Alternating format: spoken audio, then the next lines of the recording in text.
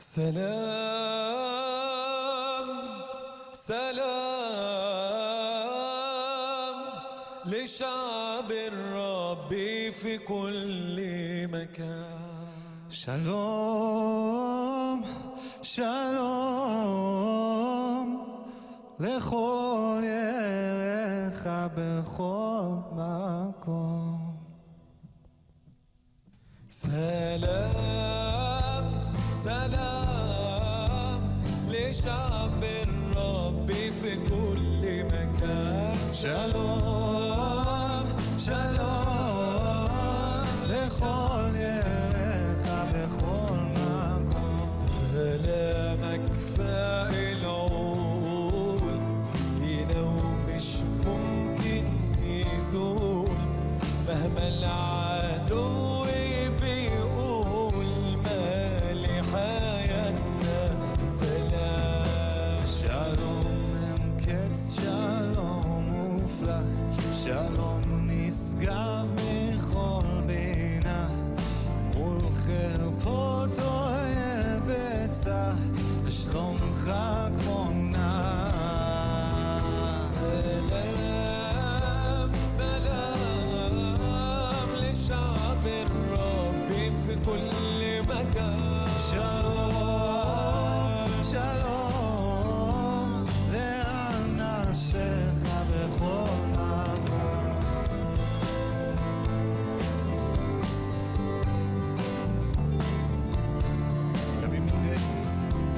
גם אם ניתם מדרכך, אתה תשלח את רוחך, תשיב אותנו למלא את ליבנו בשלומך.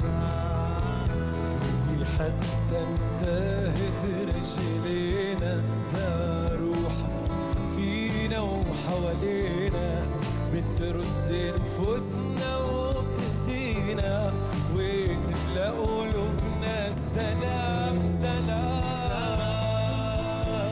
سلام للشعب الرب في كل مكان. שלום, שלום לאנשיך בכל מקום. سلام الله سبته فينا مش زي العالم تدينا ومدام روحك عايش فينا شعبك دايما في سلام. אשר ייתן עולם, אתה נותן לבני אדם, כל עוד שוכנת בנו רוחך, את שלום אלוהים נדע. سلام سلام لشعب الرب في كل مكان. שלום, שלום לאנשיך בכל מקום. سلام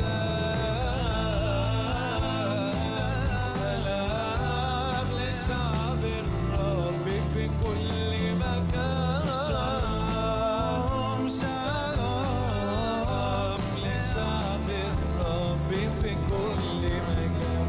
سلام سلام لشعب الرب في كل مكان.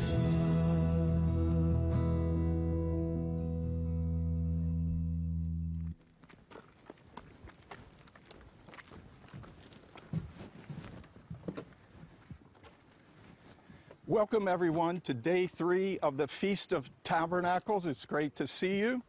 I'm David Parsons of the International Christian Embassy, Jerusalem. And I'm Avalon Wood. And wasn't that some beautiful worship from Shiloh and Nizar, both in Hebrew and Arabic? Yes. So again, welcome everyone, and it's amazing where we're currently standing. We're at Qumran by the Dead Sea. And David, why don't you tell us something significant about this place? Well, I can tell you 3 things of why we're here at Qumran. First of all, at the Feast of Tabernacles every year, we like to bring our pilgrims out into the wilderness. This is a desert setting that reminds people of how the children of Israel wandered for 40 years in the wilderness. And the Feast of Tabernacles is a time when you remember that. You dwell in booths, that this is the time when God provided for his people. Second, Qumran is where they found the Dead Sea Scrolls in 1947. And since then, these incredible archaeological finds that prove the reliability of Scripture. They found in every book of the Old Testament except the scroll of Esther here. And we're going to talk a little bit about this a little later with a leading Israeli archaeologist. And number 3, our feast theme this year is the Days of Elijah. We're going to be exploring this in our daily messages here, and also in all the seminar tracks. There's a specific feature track on the days of Elijah. And when we're here at Qumran, we're not far from where John the Baptist, here at the top end of the Dead Sea, over in Bethany beyond the Jordan, he was baptizing here in the lower Jordan River. And the Bible talks about John the Baptist coming in the power and the spirit of Elijah. I'm reading, Avalon, from Luke chapter 1. This is the passage where the angel meets John the Baptist's father, Zacharias, in the holy place and tells him why this son is going to be special. He says, you will have joy and gladness over him. Many will rejoice at his birth. He's going to be great in the sight of the Lord. He'll be filled with the Holy Spirit even from his mother's womb. And here in Luke chapter 1, 16 and 17, it says, he will turn many of the children of Israel to the Lord their God, and he also will go before him in the spirit and power of Elijah, to turn the hearts of the fathers to the children and the disobedient to the wisdom of the just, to make ready a people prepared for the Lord. We're going to talk about how today we need to be operating in the power and the spirit of Elijah, how we need to be turning the hearts of the fathers to the children, children to the fathers, and how we need to be preparing ourselves and preparing a people to receive the Lord when he comes. So that's lots of reasons to be here. Amen. Thank you so much for sharing, David. And what's coming up next? Well, next we have a message, a warm holiday greeting from the Foreign Minister of Israel, Mr. Yair Lapid, and then some more worship music from Shiloh and Nizar and his team. You shall dwell in Sukkot 7 days, in order that future generations may know that I made the Israelite people live in Sukkot when I brought them out of the land of Egypt, I, the Lord your God, says the book of Leviticus. Sukkot connects us to our past, to our people, to our story. It reminds us that we are all part of something bigger. And it is time to give thanks for friendship, for the million of Christian supporters of Israel who stand with us in good times and bad, to you who fight anti-Semitism wherever and whenever it raises its ugly head, who stand proudly shoulder to shoulder with the Jewish people. My friends, this is also a time to celebrate the land we live on, the land we wandered through the desert to reach, the land we work, the land we build, the land we call home. Sukkot, as you know, is one of the 3 pilgrimage festivals when the Jewish people would make their way to the Holy Temple, to Jerusalem, to the city that stands as the beating heart of our land and of our people. This year, once again, most of our events are virtual, but that only gives extra meaning when we say, Lashana Haba B'Yerushalayim, next year in Jerusalem. So friends, from here in Jerusalem, I would like to wish you all Chag Sukkot Sameach.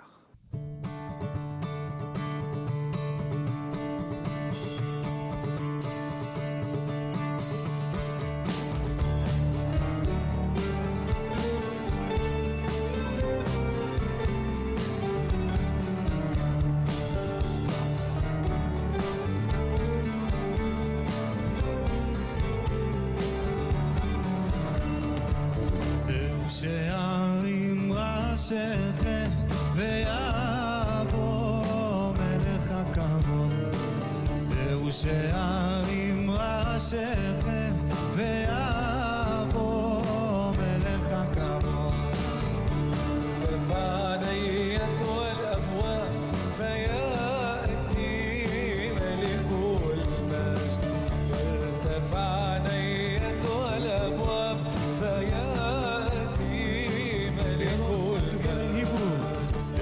שערים ראשיכם ויעבור מלך הכבוד פנית על אבואב ויאתי מלך ולמש מי הוא זה מלך הכבוד אדוני צבאות מי הוא זה מלך הכבוד ישוע המשיח من هو ملك المجد رب الجنود من هو ملك المجد يسوع المسيح الرب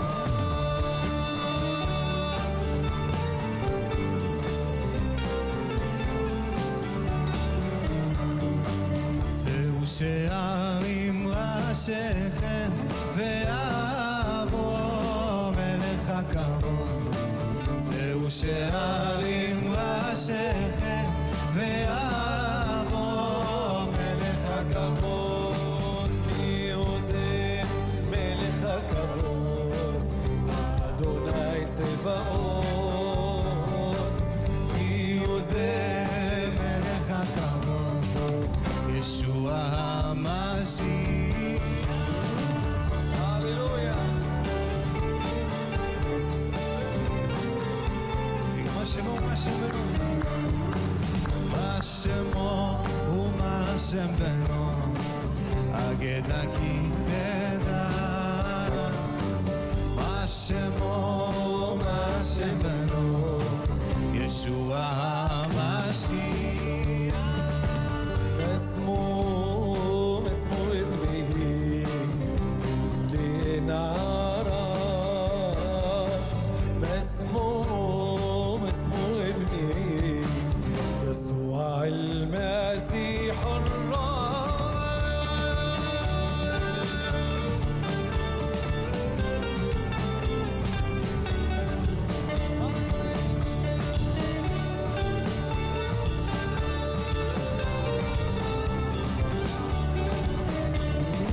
זהו שערים ראשיכם ויעבור מלך הכבוד ارتفع نية الأبواب فيأتي ملك المجد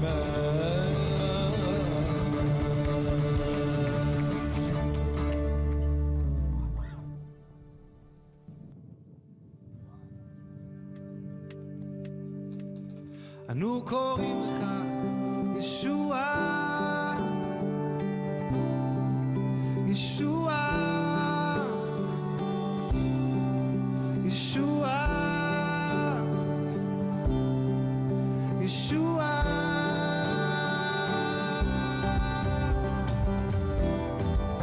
היום הזה אנו קוראים לך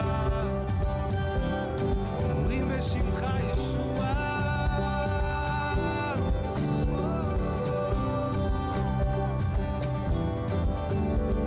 השמיים מספרים כבוד ומעשה ידה הרקיע יום ליום ליום יביע ולילה ללילה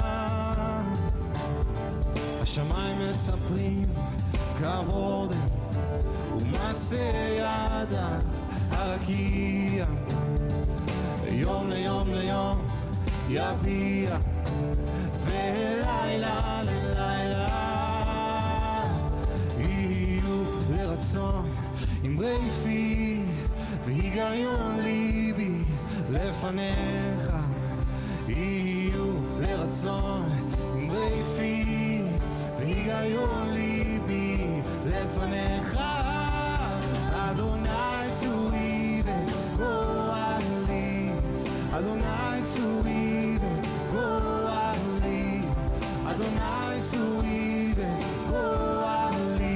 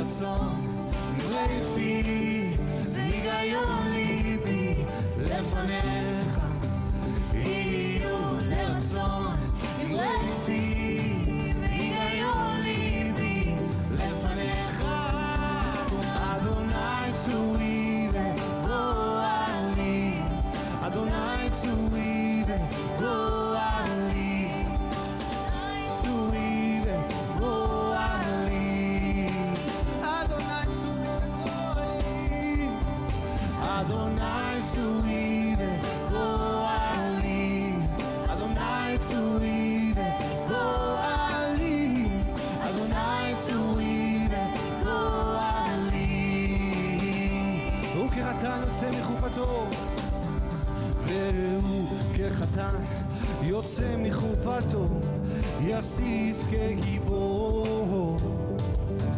והוא כחתן יוצא מחופתו, יסיס כגיבור. הוא כחתן יוצא, כחתן יוצא מחופתו, יסיס כגיבור. והוא כחתן יוצא מחופתו, יסיס כגיבור. כגיבור, כגיבור, כגיבור, כגיבור.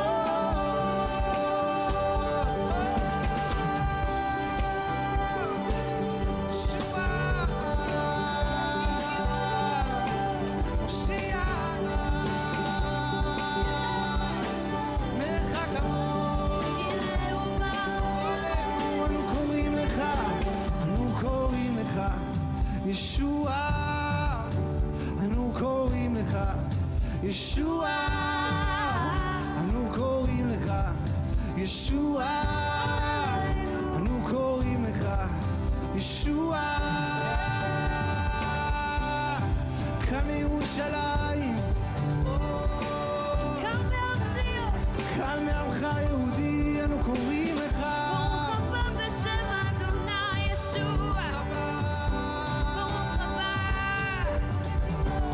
ברוך הבא בשם אדוני,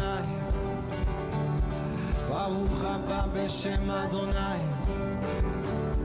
ברוך הבא בשם אדוני, ברוך הבא בשם אדוני, ברוך הבא בשם אדוני, ברוך הבא בשם אדוני, ברוך הבא בשם אדוני,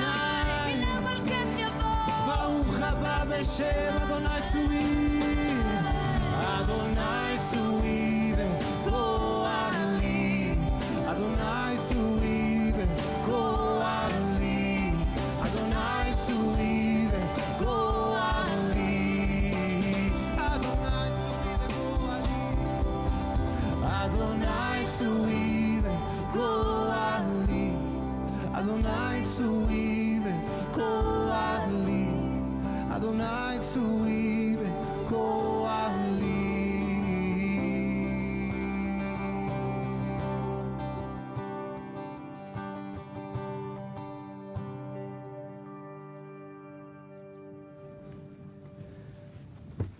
Hallelujah, hallelujah. Baruch haba b'shem Adonai. Blessed is he who comes in the name of the Lord. Amen. Shiloh Ben Hod, it's great to see you and have you back at the feast. Thank you, David. And you're just bringing, I can feel the joy of the Lord in your worship. Amen, amen. Thanks to your whole team and the joy of Sukkot. Yes, yes, this is the most joyful feast, I think. Yes. Now, we're at Sukkot, and you're Israeli. What do Israelis do at what we call the Feast of Tabernacles, what you call Sukkot, referring to these booths you dwell? Well, all of us build a sukkah in our garden, which is something like this. And it's a family effort. We all go together to the garden and we start hanging the trees and the sticks, and we make decorations. The children are cutting some paper, and it's just a beautiful feast. Yes, and you live up in Ma'ale Adumim, which is just on the edge of the desert. We're out here in the desert. I mean, I mentioned it, but why do you come to the desert? Yeah, our city is in Ma'ale Adumim. It's located very close to here, right on the edge of the desert near Jerusalem. And it was established about 40 years ago. And it's just, it used to be a desert. But now it's a flourishing city with 40,000 people living there and many trees and parks. It's just beautiful how the desert turned into a living place. Yes. Now, you just made a tour in the U.S. You got lots of invitations. You arranged a tour despite all the travel problems. But how did that go? It was life-changing. It was amazing. We couldn't expect more. than what it was. We went, all these things that you can see here, we went together in one van, touring from one coast to the other for 5,000 kilometers. Oh, more, much more. Yeah. About 5 hours a day in the car. Right. And every night, almost every night, we have been ministering. And it was amazing for me to see the hunger of the American people to hear from Israel, to see from Israel. And every place we came, God moved in a special way. We went to churches that are more Baptist, more charismatic, Korean, American, Japanese, United Methodist, and it was just beautiful to see all this variety, and everywhere we went, God moved in a powerful way. Now, I'm sure you were well received. We know about you here in Israel. It's exciting. People can go on YouTube, look up Shiloh Ben Hod, and you can find all kinds of excellent worship music videos there with the family and friends and fellowship, everyone. And those are wonderful. They'll bless you. And we just thank you for being here. And also Nizar Francis from Haifa, mixing a little Arabic and Hebrew worship. I know y'all worship together throughout the land, and that's wonderful to have that. And just thanks for being here again. Thank you, David. Now we go to a clip on Qumran from our friends at Sarel Tours. Hidden from sight for 2,000 years, a biblical treasure was discovered high above the cliffs of the northwestern shore of the Dead Sea. This region of the Judean wilderness is rich with biblical and prophetic history, from King David's flight from Saul to Jesus' 40 days of temptation by Satan. However, another great biblical story unfolded here in 1947. It was 1 year before the birth of the State of Israel when a Bedouin shepherd boy searching for a stray goat entered one of those deep, dark caves up upon the steep rocks. Hurling a stone into a deep cavity to chase out the animal, he heard the sound of a broken pottery, a sound that soon changed the world of biblical archaeology. Pulling out of the cave a broken clay jar, the boy discovered ancient leather scrolls, the very first harvest of the famous Dead Sea Scrolls. An antiquities dealer in Bethlehem confirmed their authenticity, and some were sold to the Syrian Orthodox Church in Jerusalem and ended up in New York City. The Israeli antiquities authorities who got word of the treasures secured other fragments of those scrolls as well as new ones which were unearthed in nearby caves and launched a deep scientific examination. The professor of archaeology from the Hebrew University in Jerusalem who led the early research described his feelings, saying, "My hands shook as I started to unwrap the first scroll. I read a few sentences. It was written in a beautiful biblical Hebrew. The language was like that of the Psalms, but the text was unknown to me. Suddenly, I had a feeling that I was privileged by destiny to gaze upon a Hebrew scroll that had not been read for more than 2,000 years. More than 900 fragments of scrolls were uncovered at the Qumran caves. These 2,000 years old leather manuscripts were meticulously preserved and restored, containing portions of all the books of the Old Testament short of Esther, which was added to the canon of Scripture later on. Prominent is a very special scroll containing the complete text of the prophet Isaiah, a biblical treasure that is on display today at the Israel Museum in Jerusalem. Isaiah, whose extensive prophecies give us some of the clearest Old Testament revelations about the Messiah and about Israel's future, wrote, "Seek the Lord while he may be found, call upon him while he is near. For as the rain comes down and the snow from heaven, and do not return there, but water the earth, and make it bring forth and bud, so shall my word be that goes forth from my mouth. It shall not return to me void, but it shall accomplish what I please, and it shall prosper in the things for which I sent it." In Qumran's 12 caves, the word of God was also confirmed and brought back to life right with the nation of Israel. Written and stored for future generations by Essene priests who fled the corruption of Jerusalem, archaeologists discovered ritual baths, dining rooms, and an extensive library containing hundreds of biblical scrolls hidden and saved for future generations. We are that generation, and the treasure is ours to cherish.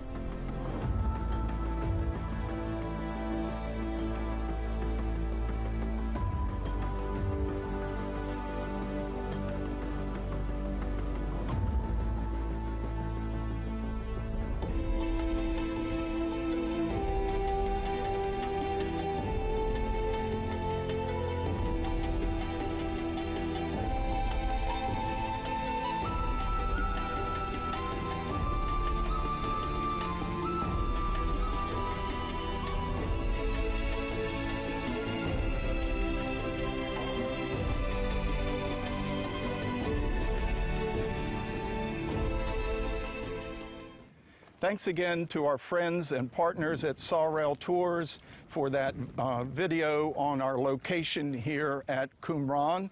And for more insights on this incredible site, we now have Joe Uziel. He is the head of the Dead Sea Scrolls Department at the Israel Antiquities Authority. He has a whole long list of sites that he's excavated here in Israel, a real expert, also many published articles. It's great to have you, Joe. Thank you for having me. Yes. Now, Qumran, I mean, tell us again, what is this place all about? Well, this place, the story behind this place begins about 75 years ago when the first scrolls are discovered by accident in the first cave known as Cave 1 of Qumran. They actually get split up with some of the scrolls ending up in Bethlehem. On the eve of the UN declaration in 1947, the Israeli archaeologist Eliezer Sukenik actually risks his life in order to purchase those scrolls. And some 7 years later, his son, Yigal Yadin, purchases the other 4 when he happens to be in the U.S., and the scrolls are put up for sale then. Those make up the first 7 scrolls of the first cave of Qumran. But since many more fragments making up some 1,000 manuscripts have been discovered, and these include all of the books of the Bible, save for the book of Esther, as well as books relating to the life of the community that was living here at Qumran. Mm-hmm. Tell us a little about them. The Essene movement, this was more like a fringe part of a broader Essene movement. Who were they? Well, we actually know that although in the Second Temple period, some 2,000 years ago, Jewish law was very close to the same way we practice it today, there were different sects and different interpretations to that law. And the people that lived here, whether they were Essenes or a different sect, it's a little bit difficult to tell. They refer to themselves as Bnei Ha'or, the sons of the light. They decide that they really dislike what's going on in Jerusalem, and they separate themselves here out in the desert, not in the mainstream anymore, and they leave behind documents which tell us about the practices, their strict rules about purity and impurity and what can be done and can't be done on a daily basis. They leave us behind liturgical texts about prayers that they would say. For example, prayers in the first quarter of the year. There was a separate prayer for each Sabbath that was said. And of course, the biblical texts, which are very interesting because they teach us about the process of the canonization of the text, the final sealing of the text so that no more changes are made. But at this point, there are still some slight changes. And we can also see into their favorite scrolls. For example, for the biblical texts, they're mostly interested in Psalms and Isaiah. Isaiah is particularly well known because it's the only book that we have a complete copy of from beginning to end. How incredible is that? So it's a whole treasure trove of biblical texts, non-biblical sources that tell us about Jewish life, religious practice in that day. But to be able to visit this Isaiah scroll up in Jerusalem at the Israel Museum, I tell you, and I think of all that Isaiah had to say. I mean, how this really proves that the text we have today, if they compared it to, say, the oldest text of the book of Isaiah then in existence, how did it match up? Well, it's very close to the text as we know it today. There are slight differences, but for the most part, it's quite similar. And again, this is part of this canonization. And each and every fragment that we discover adds a little bit more to the puzzle, and the discoveries continue. I mean, for the past 5 years, the Israel Antiquities Authority has been working hard to stop the looting of the desert and the desert caves, and in a very complex operation for the past 4 years, the team has been surveying the entire desert, mapping the different caves, mapping the different archaeological finds, and excavating in different caves. And in fact, just a year ago, we found fragments of the book of Zechariah, written in Greek, which were found in excavations by the Israel Antiquities Authority. Wow, that's amazing. And of course, Isaiah, Zechariah, they're very close to the hearts of Christians as well. We so appreciate what was found here, and it's so expanded the whole field of biblical archaeology. You've made a whole career in it, and I hope you know, there's still an effort going on to survey this whole shoreline down to En-Gedi and Masada. Well, the operation continues mostly more towards the north and as well some to the south in order to try and really get to the finds before they're taken out of their context. Because when we find any archaeological find, but especially scrolls and scroll fragments in their original context, we can know so much more about them and the people using them and what they were eating and how they were living. And so it teaches us so much more about the finds themselves and about the scrolls themselves. And it was this dry desert environment that helped preserve them and make a leap from like 1000 AD back 1,000 years back to the 1st century or so, Second Temple times. Amazing. That's exactly true. Would they be in Jerusalem, they would not have survived. And our job at the IAA is to make sure that they survive for another 2,000 years by keeping them in the proper condition, by conserving them, and make sure that no more damage is done to them. Okay, thank you to Joe Uziel, head of the Dead Sea Scrolls Department at the Israel Antiquities Authority. And now we're going to another holiday greeting from Israel's Defense Minister, Benny Gantz. Dear members and friends of the International Christian Embassy, Jerusalem, I would like to begin with a message of thanks. We face challenges on all fronts, on land, in the sea, in the air, and in the cyberspace. Our enemies declare their desire to destroy the only Jewish state and follow up with actions that aim to harm our civilians, our soldiers, and our assets. In facing these challenges, the support of the Christian Zionist community is critical. I would like to thank you for your steadfast support for the security and prosperity of the State of Israel. We share an unbreakable bond, and I will do everything within my capacity to continue this special relationship. I would also like to deliver a message for the holiday of Sukkot. In the Torah, it is written that the roots of humankind is based on 70 nations. During the time of the temple, it was tradition to dedicate Sukkot prayers to each nation. People prayed for light to the whole world. Today, I would like to do the same. At a time when the world deals with a global pandemic and so many security challenges, I would like to dedicate the prayers of Sukkot for light, healing, and peace. Thank you again, dear friends, and Shana Tova. Up next, we have Vesna Beulah, a local Israeli artist and also the wife of our president, Jürgen Beulah. Vesna, why don't you share with us the significance of this song and why you hold it so close to your heart? Well, the significance of the song I've learned back in my childhood when my father used to quote the scriptures from Song of Solomon, chapter 1, verse 5.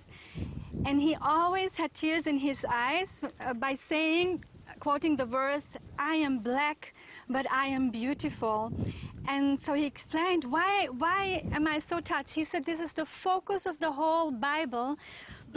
We were dark in our sins, but the God of the whole world sent his son for us, and he rescued our life. And so we are beautiful now in his sight. So the bride in the lyric says, I'm dark, but I'm beautiful because this king loves me. Once I was I was fair-skinned, but I was forced by my brothers to take care of the goats in the desert.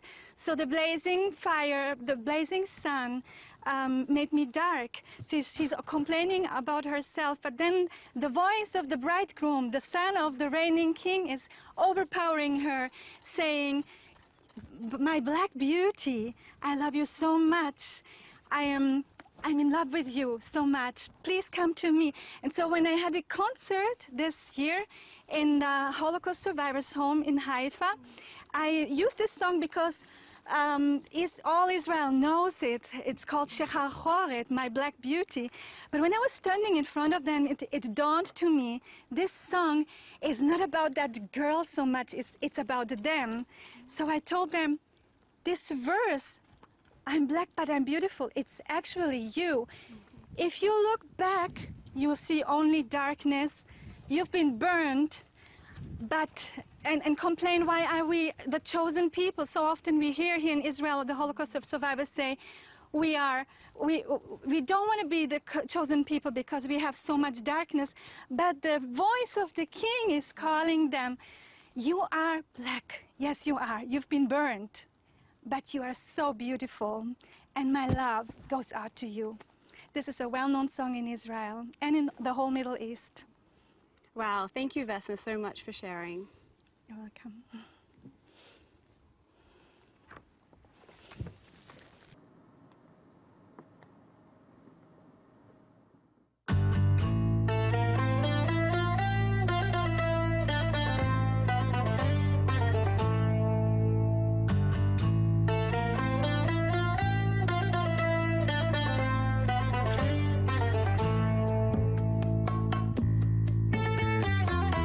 שכחורת היא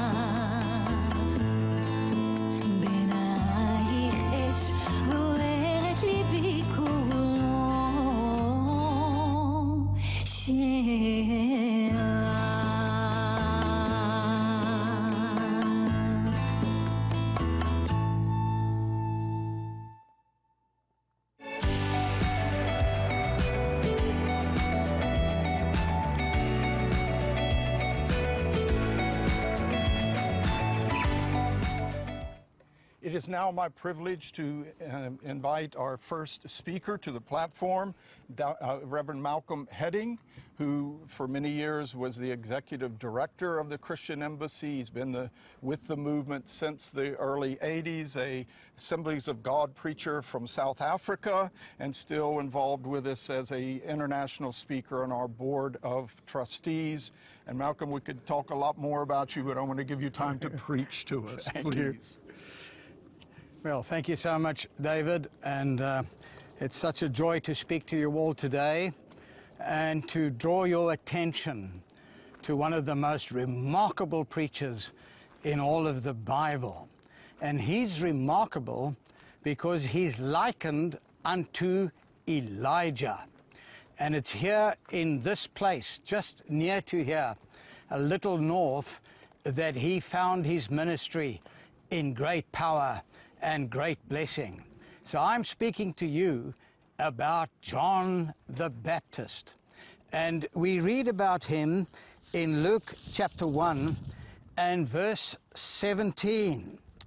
And it says this: "He will also go before him," that is Jesus, "in the spirit and power of Elijah, to turn the hearts of the fathers to the children, and the disobedient to the wisdom of the just, to make ready a people prepared for the Lord."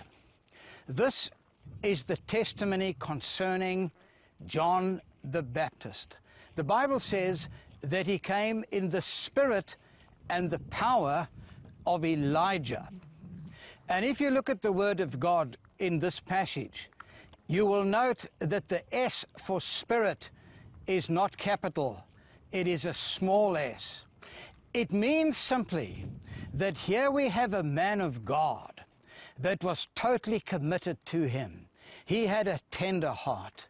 He had something special in the very innermost part of his being. And the Bible says that Elijah had a like testimony in his own heart.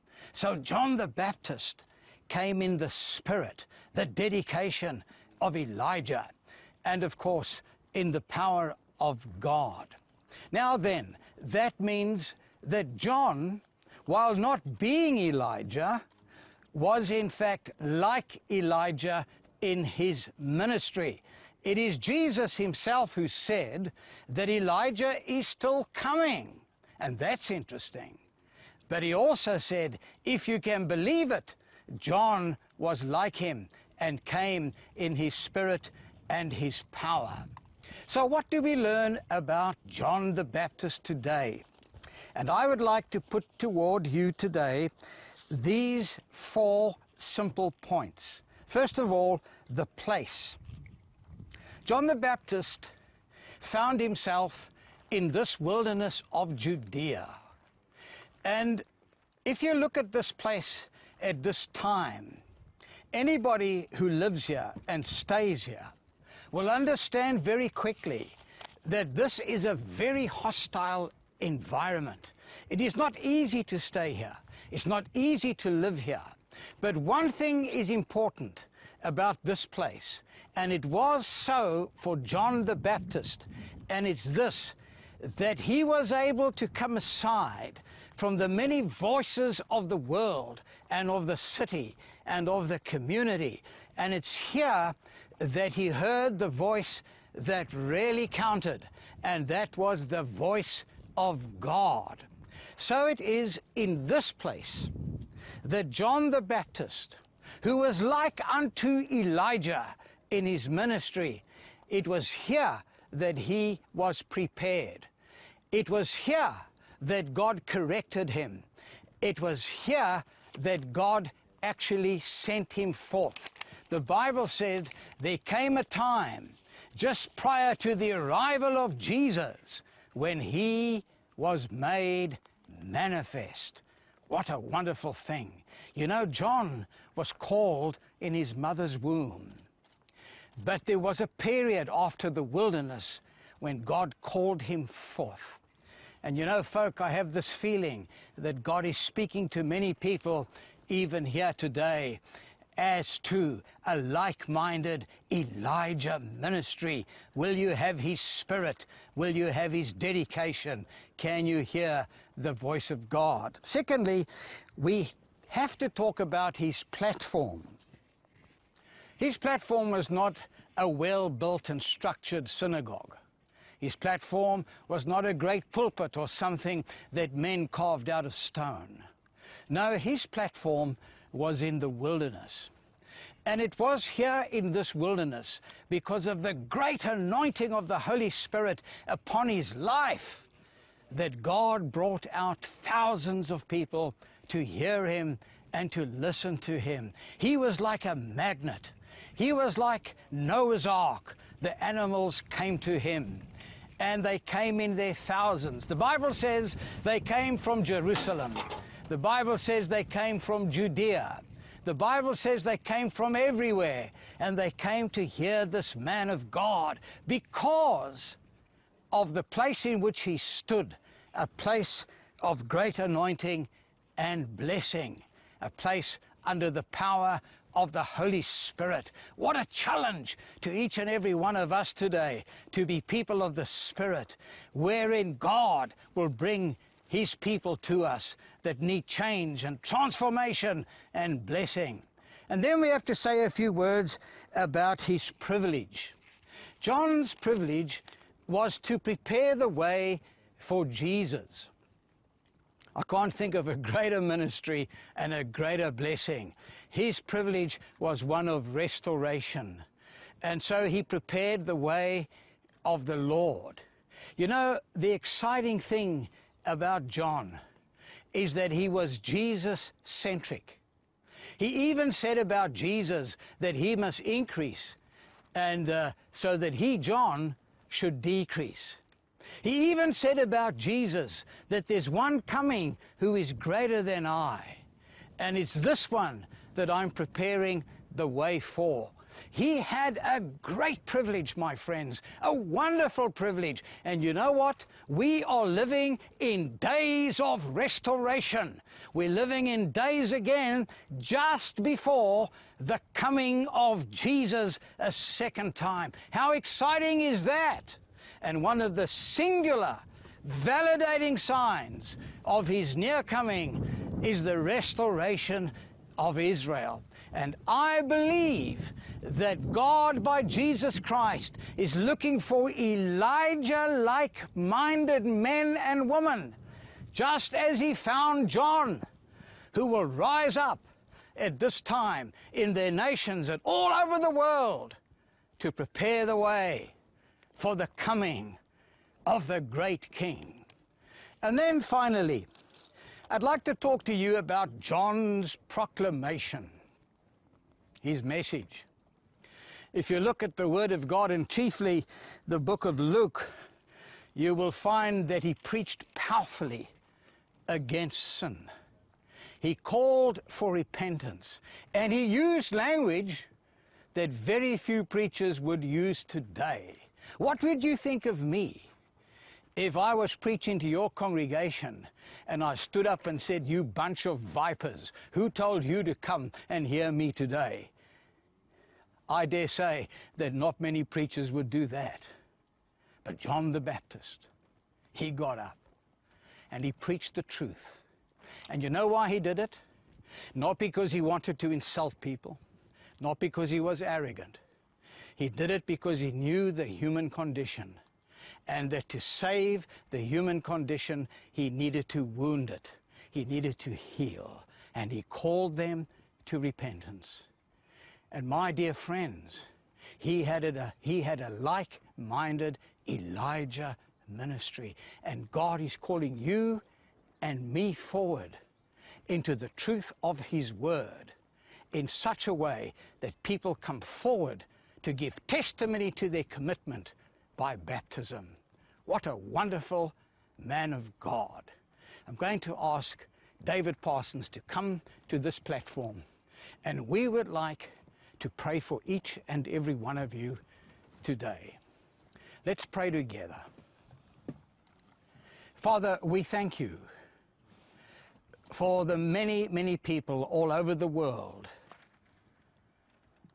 who have listened to this message today. And I pray that from nation to nation, from continent to continent, you would touch hearts, hearts that will say, oh God, I might not be unique as John was, but I do desire to have his spirit and his commitment. I want to come forth to be a vehicle of restoration and blessing in my community, in my church, in my land, and also to the nation of Israel. I pray for these, Father, that you would touch them, that you would reach out to them by the power of your Spirit and give them the spirit and the power of Elijah in Jesus' mighty name. Amen, amen, hallelujah. Yes, Lord, we thank you for this challenging word that says we've got to have that fire burning in our hearts, that character that drove Elijah to challenge Israel to turn back to God. May we have that in that day. Lord, we thank you for the testimony of John the Baptist, that it says in the Gospels that all Israel came out to hear him. And then one of the disciples came to Jesus only a short time later when his ministry started, and he said, Lord, all men seek thee. Whether they know it or not, all men and women in this world, you're seeking Jesus. And the transition between those two was spoken by John the Baptist. I must decrease that he might increase. Lord, help us to follow that character and calling, that we humble ourselves and allow the Holy Spirit to do his work today, that we might merit your coming, that we might be prepared in our own hearts and preparing others to be ready to receive the Lord, or lest you're going to perish, just as John the Baptist warned. These are serious and sober days and messages that we're learning. Lord, help us in these days to be up to this challenge, to operate in the spirit and power of Elijah. In the name of Jesus we pray. Amen. Amen. Thank you, Malcolm. Amen. We now have a special music presentation from our branch in Germany. It is Gottfried Buehler and friends, our worship team there, who recorded a special song in an historic church that would broadcast all over the nation on Christian TV there for their annual Israel Sunday. Hope you enjoy this.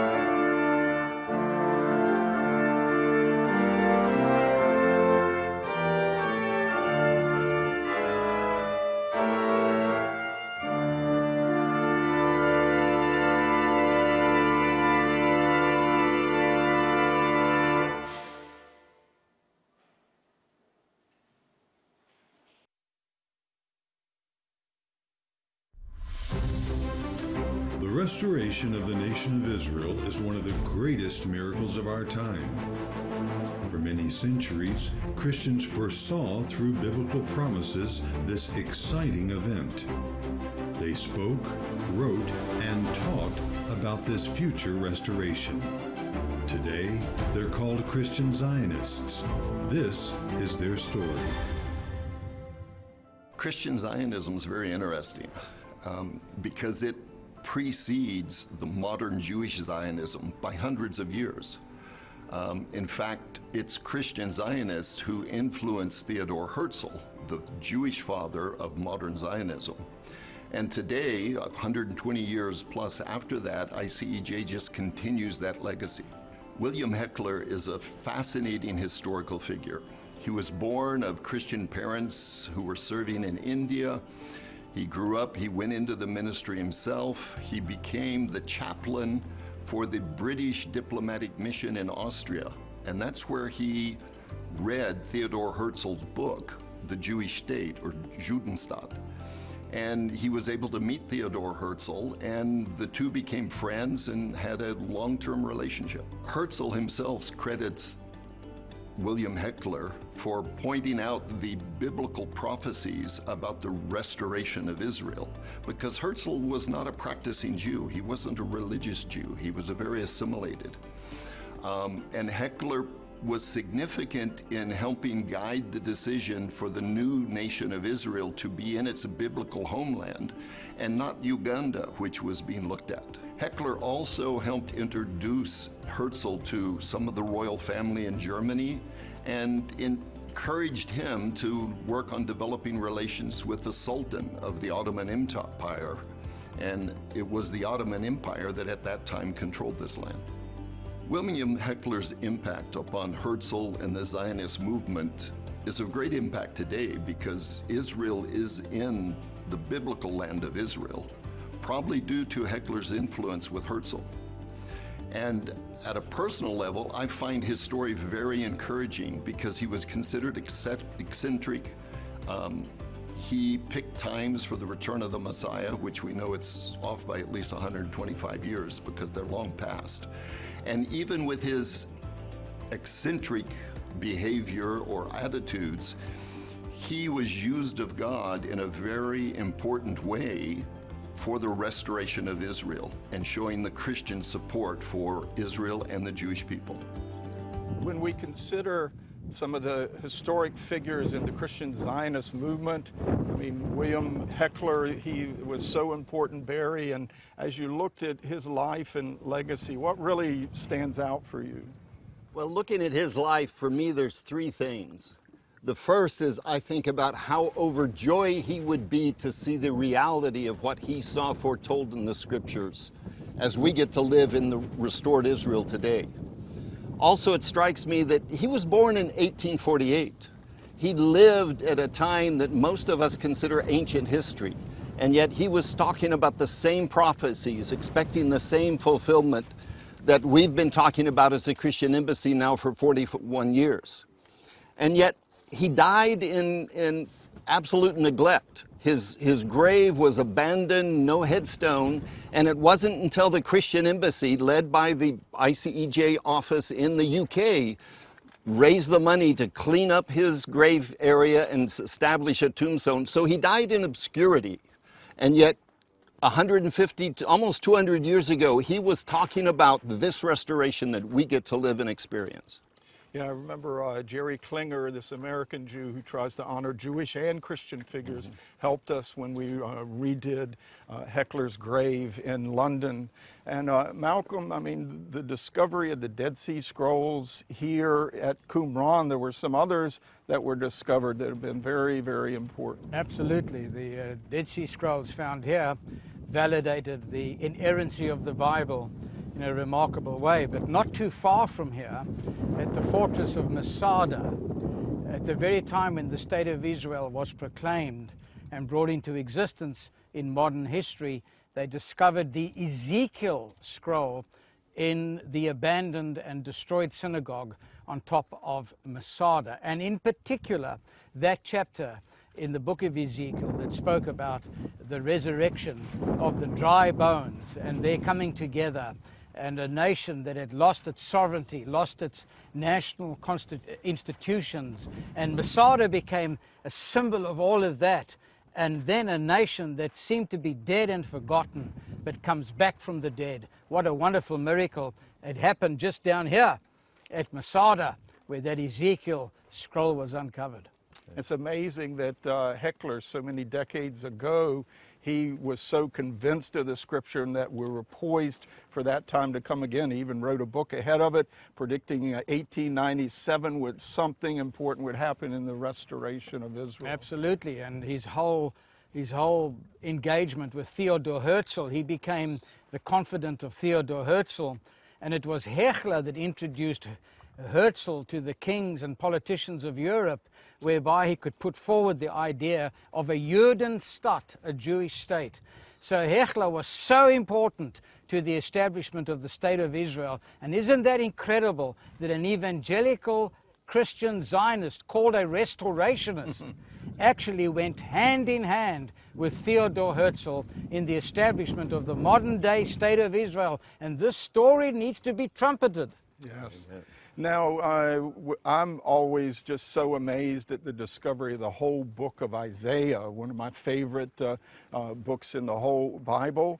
And he not only talks about the restoration of Israel in the last days, but he also has this theme running through his passages about Gentiles being involved, people from the nations being involved in the restoration of Israel in that days. Heckler was one. We're talking this feast about many of these other historic figures in Christian Zionism, and we try to carry on that legacy today here at the Christian Embassy. I think we were founded on the mandate from Isaiah 40, verses 1 and 2, to comfort my people, speak tenderly to Jerusalem. I think of Isaiah 49, where God says, I'll beckon or wave or whistle to the Gentiles, and they'll bring your sons on their arms and in their arms and on their shoulders. We think of Isaiah 66, that they'll build your walls, I'll bring you the wealth of the Gentiles, and this is what we're involved in today with the Christian Embassy, carrying on this noble legacy that really has been going on within the evangelical movement for around 400 years now,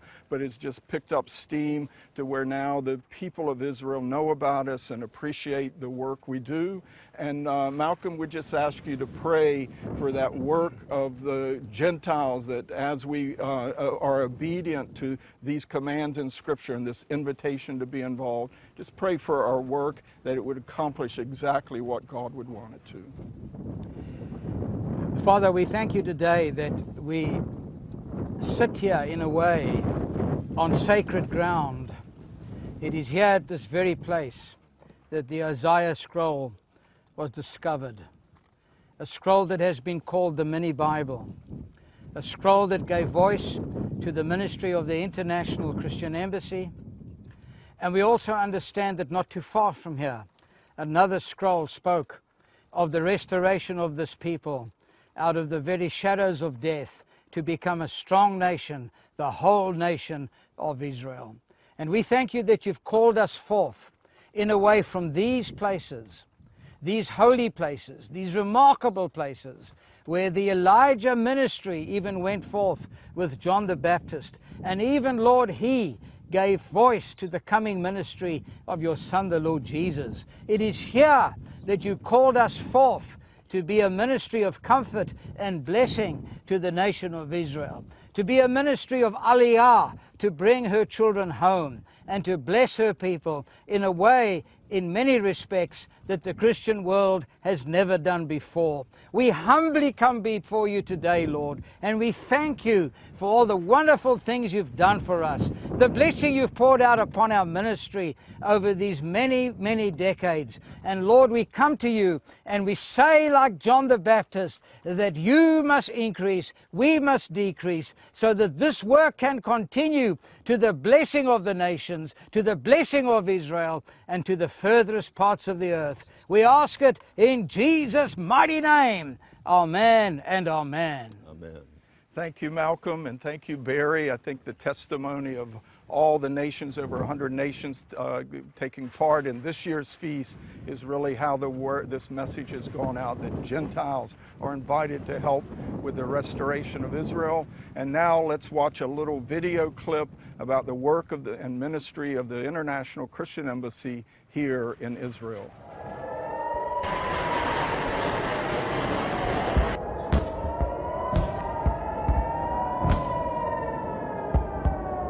We are looking here at the horizon at the wider Tel Aviv metropolitan area, where thousands of rockets were raining down from the Gaza Strip just a few days ago. The rockets could be very clearly seen from here as they were hitting the Tel Aviv area, how they were intercepted by the Iron Dome, but also many other areas around the Gaza Strip has been hit by the Hamas terror that was launching thousands of rockets on Israeli soil. But in the midst of this crisis, the International Christian Embassy have been here on the ground. We were standing with the Jewish people on your behalf, and I want you to watch what we have been doing on your behalf here in the land of Israel during this time of the Gaza conflict. The ICEJ can say that in good times and even in the hardest times, as in this most recent conflict, we're here to let Israel know she is not alone. In the midst of some 4,000 rockets unleashed on Israel, we're privileged to be here on the ground assisting with shelters for those under attack, providing food baskets for struggling families, giving protective vests and firefighting equipment for first responders, and trauma care for children. And even now, the Jewish people continue to return back home from all across the globe. And all of this is possible thanks to your support. Our global network of more than 90 offices in all continents proved yet again during the recent conflict that Israel is not alone. Our members organized or joined numerous pro-Israel rallies, expressing solidarity with Israel and its right to self-defense. All the way from countries like Papua New Guinea in East Asia, to Mexico and Nicaragua in the American continent, or in Europe in the Czech Republic, Slovakia, Germany, Denmark, or the Netherlands. They were also writing articles, appearing in mainstream TV and radio stations, or sending solidarity messages in countries like Canada, Estonia, Fiji, or Ghana. And last but not least, they all conducted urgent prayer meetings, praying for the peace of Jerusalem. I believe you have seen how important it is to have an international Christian embassy right here in the land of Israel in times of crisis. But not only here in the land, but also around the world, our branches are working tireless to stand in this support and friendship with the Jewish people. We are your extended arms and your extended hands towards the people of God. And even in times where anti-Semitism is rising all over the world, our ministry is more important than ever. Please continue to stand with us and to pray for us, because we are your embassy right here in Jerusalem. God bless you.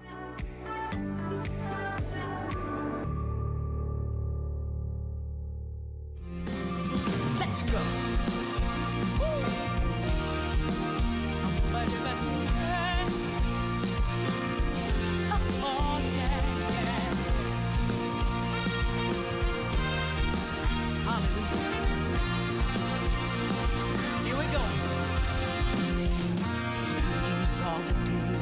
Of Elijah, declaring the word of the Lord. And these are the days of your servant Moses, righteousness being restored. And these are the days of great trial. You see, we got famine, we got darkness and sorrow, and we are the boys in the desert crying, prepare the way of the Lord. Behold, the King, there he is, riding on the cloud, shining like the sun, and the trumpets call. You better lift your voice, hear Jubilee, out of Zion, salvation.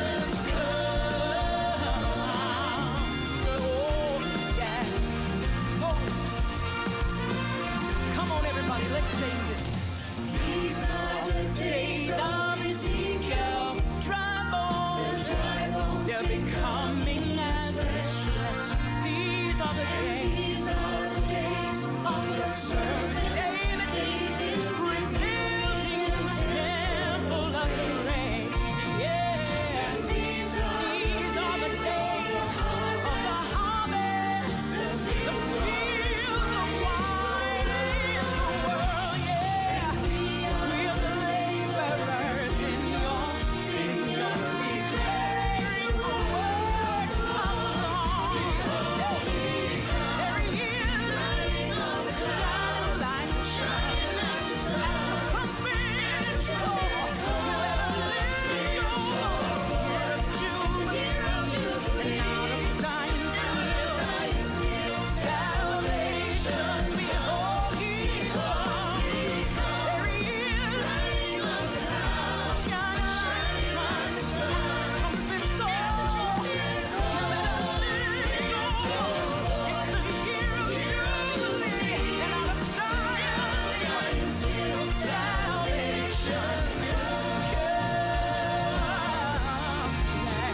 Oh, that feels so good, church. Hallelujah. We bless you, God. Somebody say, there's no God like Jehovah. What you say now? There's no God like Jehovah. I feel the saints. There's no God like Jehovah. Coming together. There's no God like declaring the goodness of the Lord. Yeah, no. You won't find nobody, no. There is a no. You know why? Because God is reigning. He's strong. He's faithful. That's our God. There won't find nobody. Nowhere. Nowhere. Holy comes, shining sun, and the trumpets going. Now let us lift your voice. The years jubilee and out of Zion, salvation come behold. There he is, shining like the sun, and the trumpets go. Go and lift your voice, go, it's the year of jubilee, and out of Zion, salvation. Come on and lift your voice, the year of jubilee, out of Zion, salvation. Everybody lift your voice, year of jubilee, and out of Zion,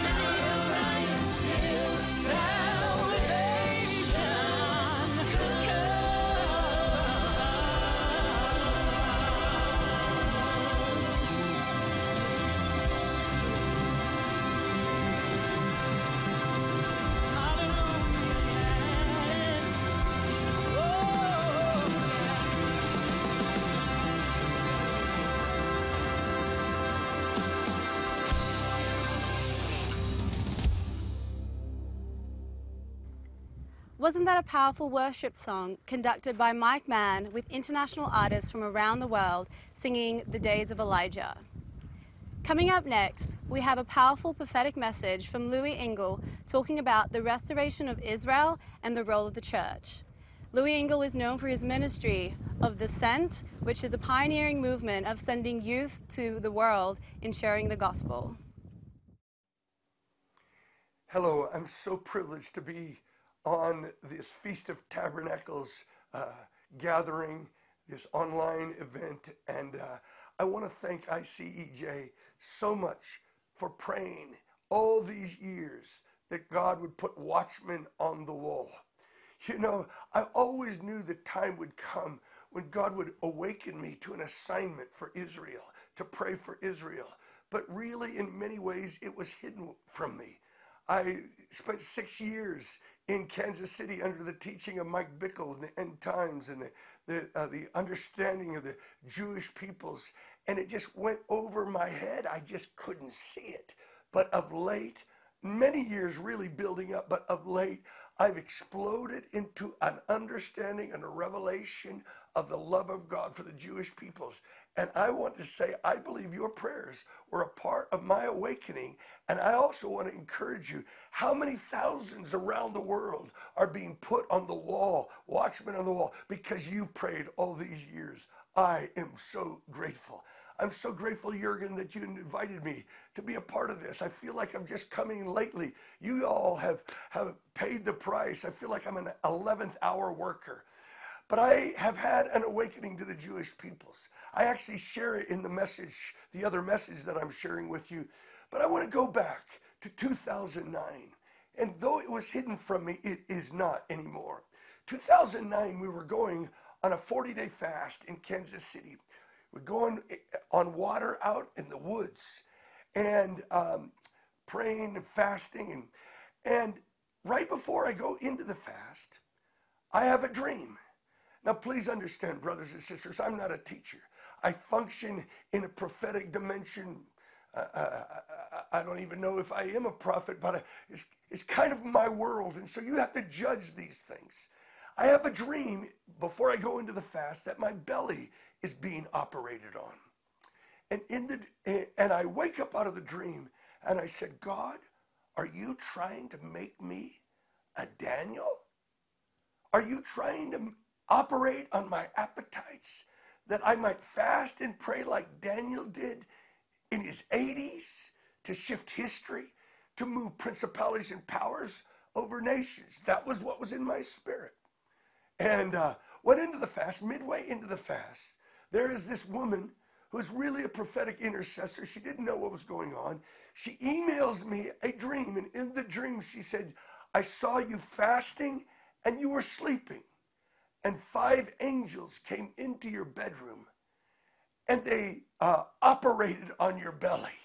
I'm shocked by what I'm reading because I had just dreamed that my belly was being operated on. And in the dream, these angels operated on my belly, took the book of Daniel, lit it on fire, and sealed it into your belly.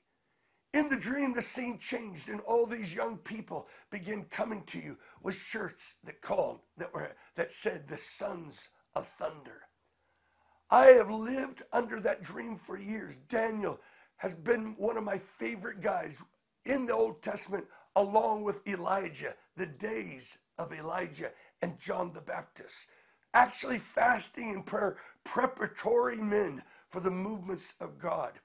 Now, fast forward to this fast that we call this global Ruth fast, daring to believe that God was going to unloose Ruth's vow into the church over the whole world, literally declaring that the church is going to rise up out of her blindness, going to rise up out of her replacement theology and begin to get an awakening like I have had. Declaring your people will be my people. It will be a great rising up to challenge the spirit of anti-Semitism that's rising up in the earth today.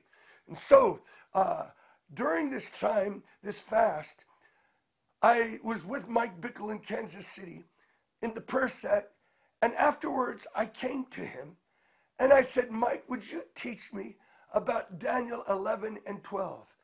You see, I've been doing Daniel 10 forever, fasting in the times and the seasons, breakthroughs against principalities and powers. And I said, Mike, teach me chapter 11 and 12. I've only used chapter 10 for America and other nations. Breakthroughs, 21 days, getting breakthroughs. I never applied it to Israel. He took me into his back room with a few others, and he began to explain the revelation that exploded in Daniel's heart when the archangel comes to him and gives him the revelation of the last days, 11 and 12. And it's like the lights go on, and it's like the whole room is filled with God. I can only explain. I could see what I couldn't see. I was having an unveiling, an awakening to Israel and the Jewish peoples at the end of the age. And suddenly Mike Bickle stands up, leans toward me. I've never seen him like this before in my whole life. And he says, Lou, it's the 21st day of your fast. And an explosion took place in that room. And at that moment, I knew It was not just about understanding 11 and 12. It was this: I am now giving you understanding that you are being brought in to final days movement of fasting and prayer for the shifting of Israel and the unfolding of the last days. It was stunning. I believe Mike, I said, Mike, I sat under you for 6 years. I couldn't understand. He said, it is because it was hidden from you, that you would gain favor in the nations to mobilize prayer, that when the revelation came, you would begin to get favor all over the nations to mobilize massive fasting and prayer for the fulfillment of the last days. Let me say one more thing. Something awakened to me during these days. A Jewish man in Israel that I have met. He's a major leader in the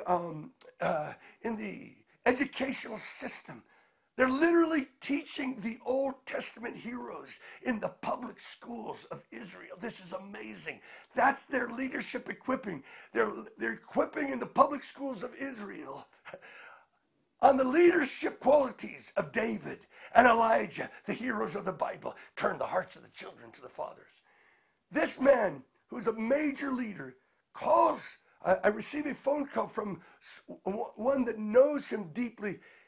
He's not a Jew, he's not a believer in Yeshua.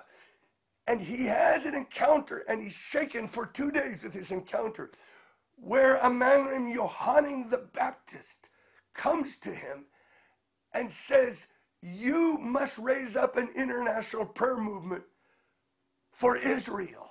He doesn't even know what to do with it, doesn't know Yohanan the Baptist. He's shaken by this.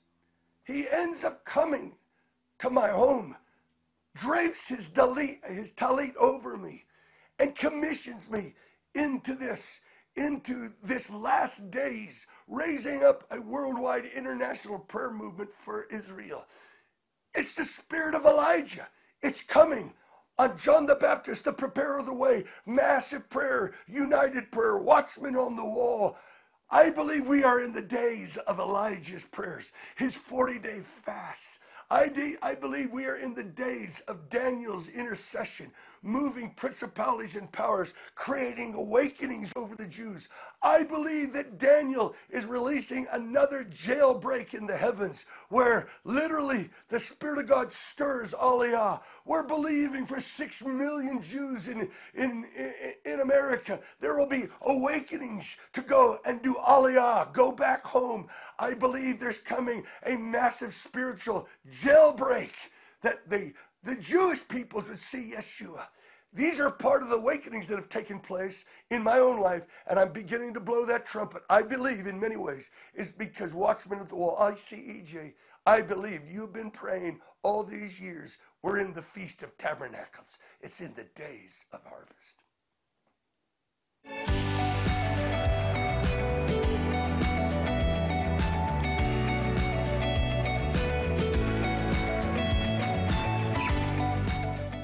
What a powerful and fascinating word from our friend Lou Engle. We're so glad that he's been part of the Feast of Tabernacles this year, talking about he's been on this prophetic walk with God and stirring so many, especially young people, with the call and the sin, filling stadiums and getting people to commit to spread the gospel. But now God has awakened his heart to the restoration of Israel in a fresh new way. I think it was in there, but he had so many other things going, but the Holy Spirit really sovereignly impressing upon him that it's time to get involved in the restoration of Israel.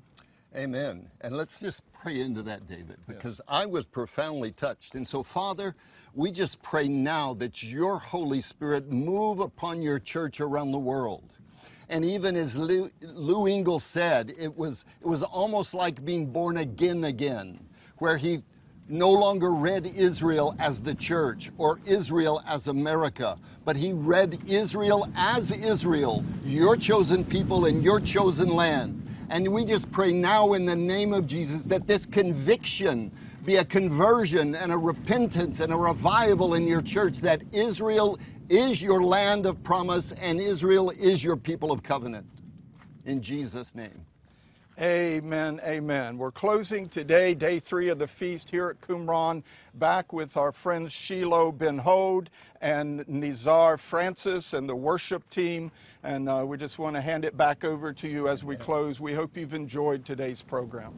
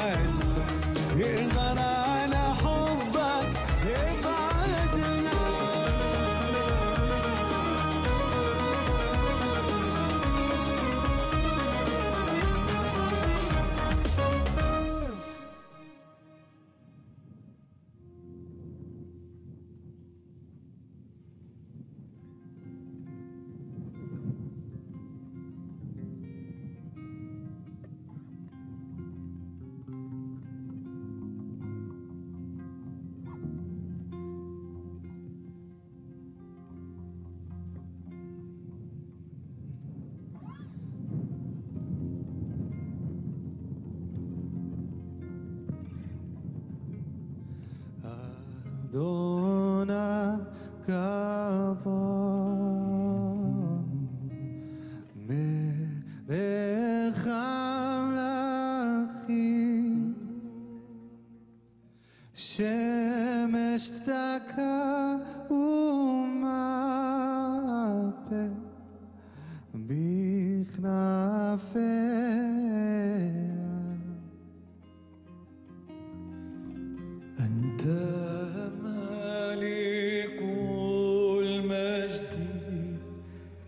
أنت رئيس السلام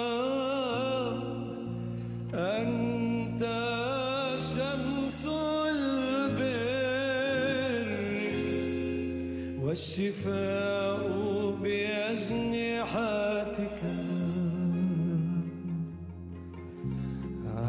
أدونك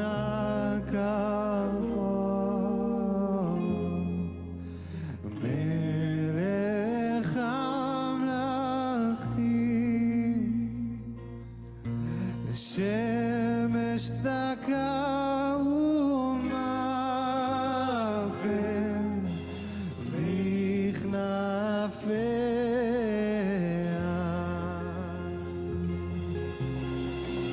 أنت ملك المجد أنت رئيس السلام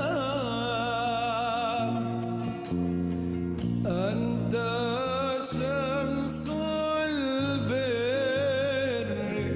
والشفاء بأجنحتك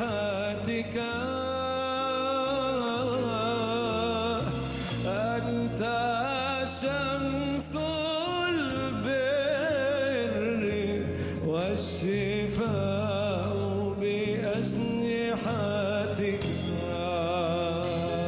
أدونك أبو أدونك أبو ملك המלכים השמש צדקה ומרפא בכנפיה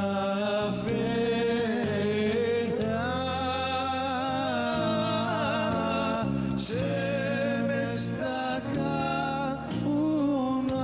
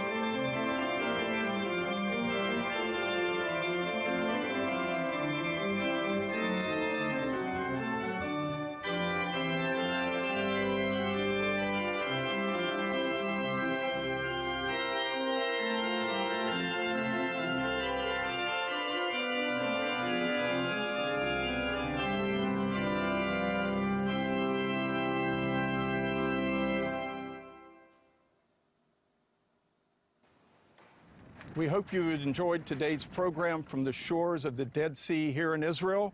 We've come to the end of our broadcast time on the television stations that are carrying the feast this year. But if you want to join us at the online feast, you can go to the address below and you can go there and enjoy all these daily programs, viewable on demand. If you've missed some of the shows, there are almost 100 video seminars, teachings, briefings, lectures, interviews, incredible content for you to enjoy. And we'll see you tomorrow for communion at the Garden Tomb.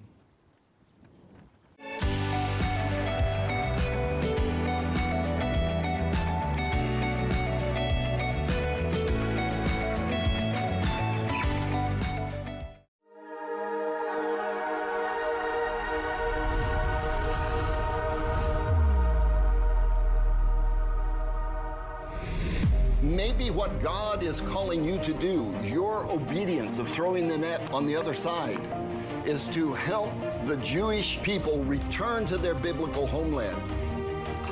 We really see the time is running, and so this is the time to really wake up.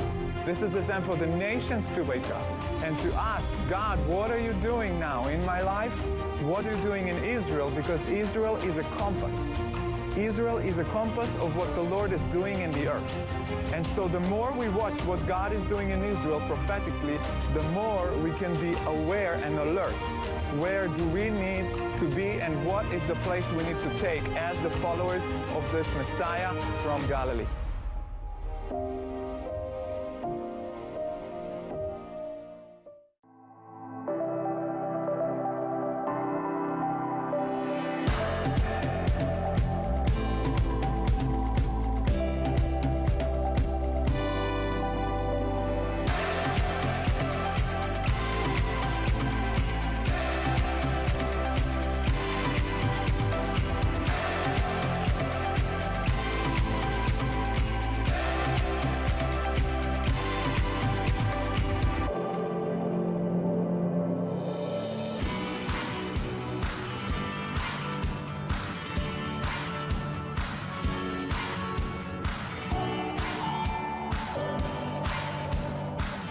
Today I'm here at the ancient city of David, the place where Jerusalem sprang up over 4,000 years ago in the time of Abraham. And over the many centuries since, Jerusalem has grown into a large city, and it's been fought over so many times that the original city from the days of King David got buried under layers of rubble and was lost to history. But it was rediscovered in modern times and has been giving up many amazing secrets that are proving the Bible to be true. And on today's program, we're going to look at how the city of David was rediscovered and the incredible impact it has had ever since.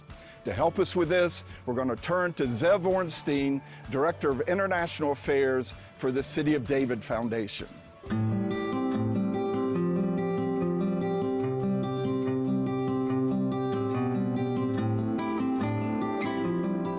Zev, it's great to have you here on Encounter Israel. This original city of David, an important piece of Jewish history, and yet it got so lost under the rubble of Jerusalem. People thought it was over on Mount Zion. How did it get rediscovered, and who did it? So up until 150 years ago, when people think, where is the original biblical city of Jerusalem, the city of King David, King Solomon, the prophets like Isaiah and Jeremiah, there's one answer. The answer is not where we're standing right now. The answer, everyone believes, as you said, is Mount Zion, the old city of Jerusalem, until the year 1867. 1867, Queen Victoria of England wants to discover the treasures of the Bible, like the Ark of the Covenant. So she sends a man by the name of Captain Charles Warren to the Holy Land to find those treasures. And she sends him to Jerusalem, because if you're going to search for the treasures of the Bible, you're going to go to Jerusalem. Charles Warren comes here, and he ascends to Mount Moriah, the Temple Mount, the place where the Temple of Solomon stood, the place where the book of Genesis tells us the binding of Isaac took place. Except in 1867, the Ottomans are here. And they say, Charles, we're sure you're a great guy, but you're not going to dig up the Temple Mount. Now, Charles Warren has a problem, because he can't go back to the Queen empty-handed. So he says, if I can't excavate the biblical Mount Moriah, the Temple Mount, I'll do the next best thing, which is to excavate near it. So he comes down the slopes of Mount Moriah, and he's walking through the Kidron Valley just down below us. And he comes across the ancient Gihon Spring, mentioned in the Bible. And he sees that the spring is flowing through an ancient man-made tunnel. He doesn't realize it, but he begins to walk through the tunnel, engineered by the biblical King Hezekiah, dating back some 2,700 years. And he comes up with a theory. He says everyone believes that the original biblical city of Jerusalem is located up inside the walls of the old city. He says, I believe, based on where the water is, and based on some clues from the Bible, that the original city of David is located outside the walls of the old city. Except when he announces this theory to the world, everyone thinks he's crazy. However, over the next 150 years, where we're standing right now, here in the city of David, it becomes clear that the original biblical city of Jerusalem, the place where Jerusalem began, is in fact the city of David, just outside the walls of the old city. It's been exciting to hear all this from you, Zev. Thanks for being on Encounter Israel. It's a privilege to be here.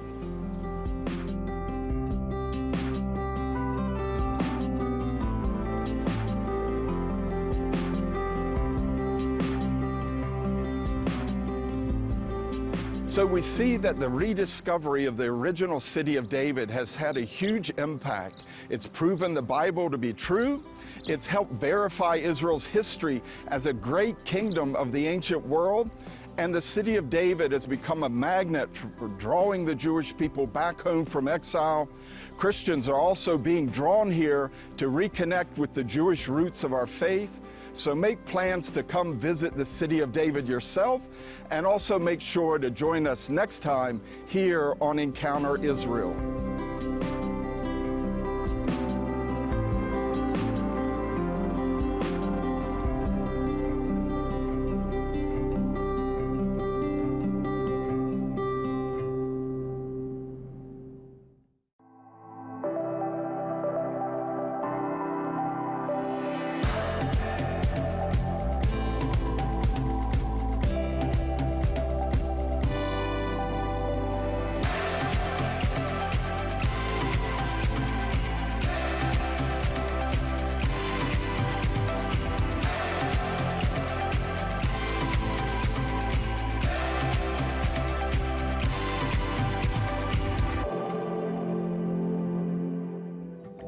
Welcome to Encounter Israel, and welcome to the city of David, the very heart of ancient Jerusalem.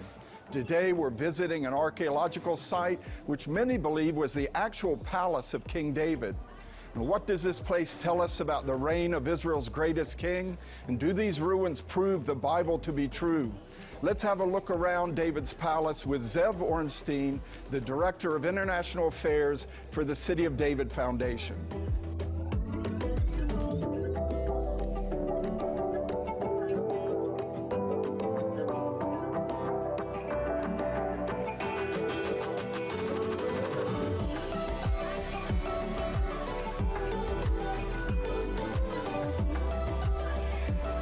Zev, thanks for showing us around the city of David.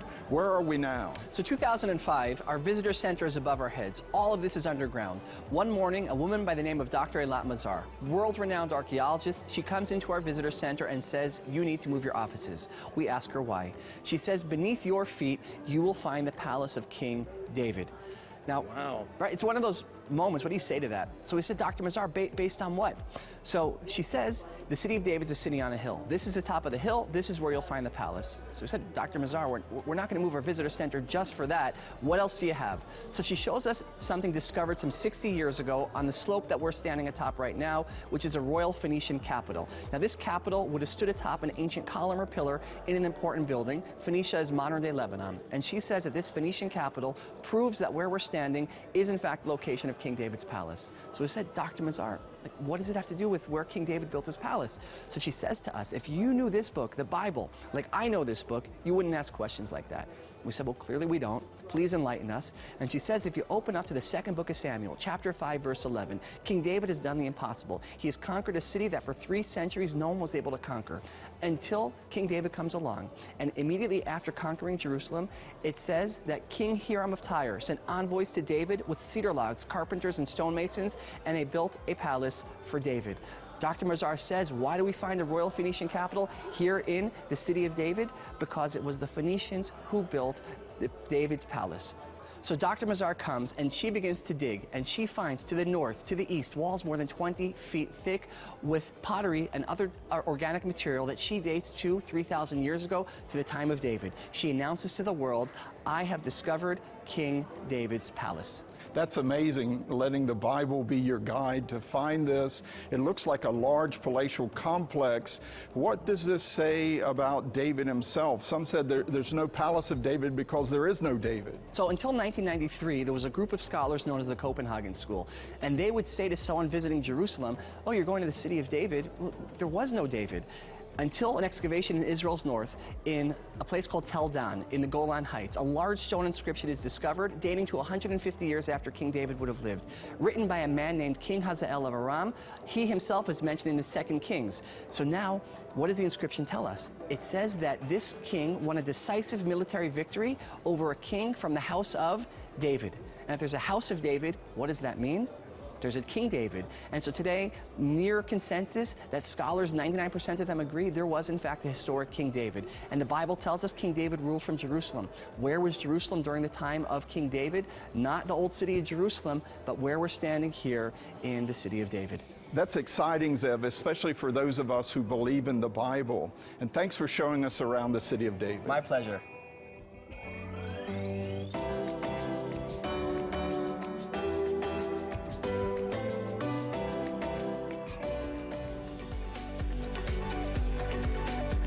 Thank you for watching Encounter Israel.